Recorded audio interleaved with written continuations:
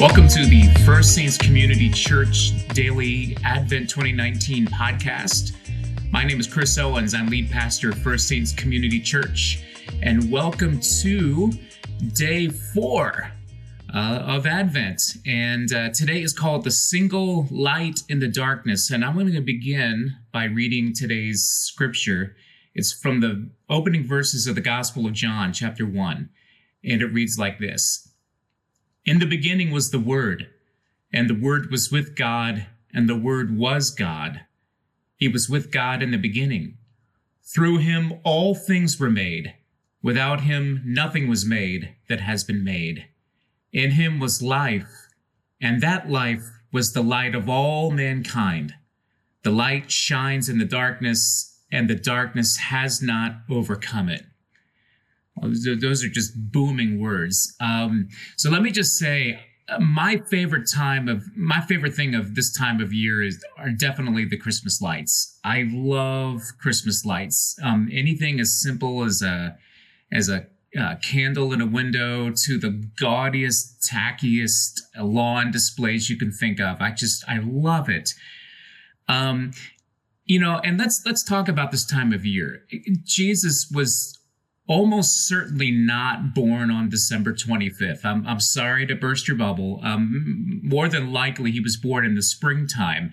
But what happened was, centuries and centuries ago, actually in the very early church, the church put the celebration of his birth just a few days after the winter solstice. And of course, the winter solstice being the shortest day of the year. And it was put there probably to compete with, the pagan holidays of solstice. But here's the really cool thing. So we celebrate Jesus' birth on December 25th.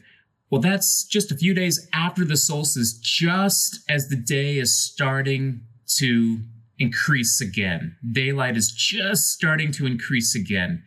That's brilliant. I love that.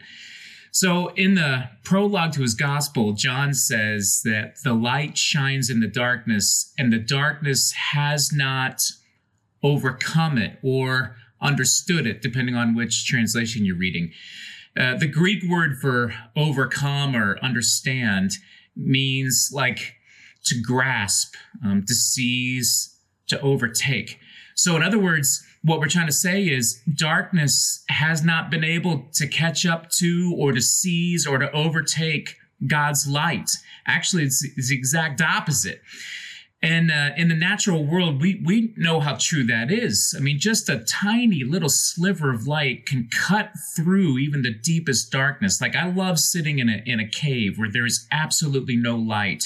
And you can just turn on a single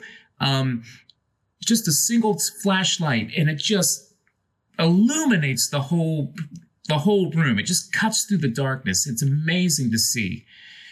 And so I hope that gives us great hope that even as dark as things get, the light of God in Christ Jesus is enough to chase away any darkness in the world, any darkness. So even on our darkest and longest nights, just a single flame of Christ, maybe in the form of just a simple act of love or a word of truth or a quiet act of service, can chase away the darkness.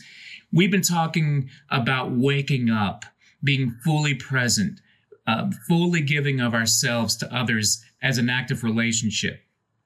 That's light. And just the simplest thing of giving our lives away to somebody else can chase away darkness, often in ways we just can't see. So the encouragement for today is be the light of Christ wherever you are. And watch how when you show up fully awake and you give your life away to somebody, watch the difference that it makes. Even if it just cracks a smile on somebody's face, you never know what that could mean to somebody. And as we know, as the hour of Christ coming gets nearer, this light that we're talking about is only going to get brighter and brighter the darker it gets. Isn't that awesome? So let your light shine on today. God bless you, and we'll talk to you tomorrow.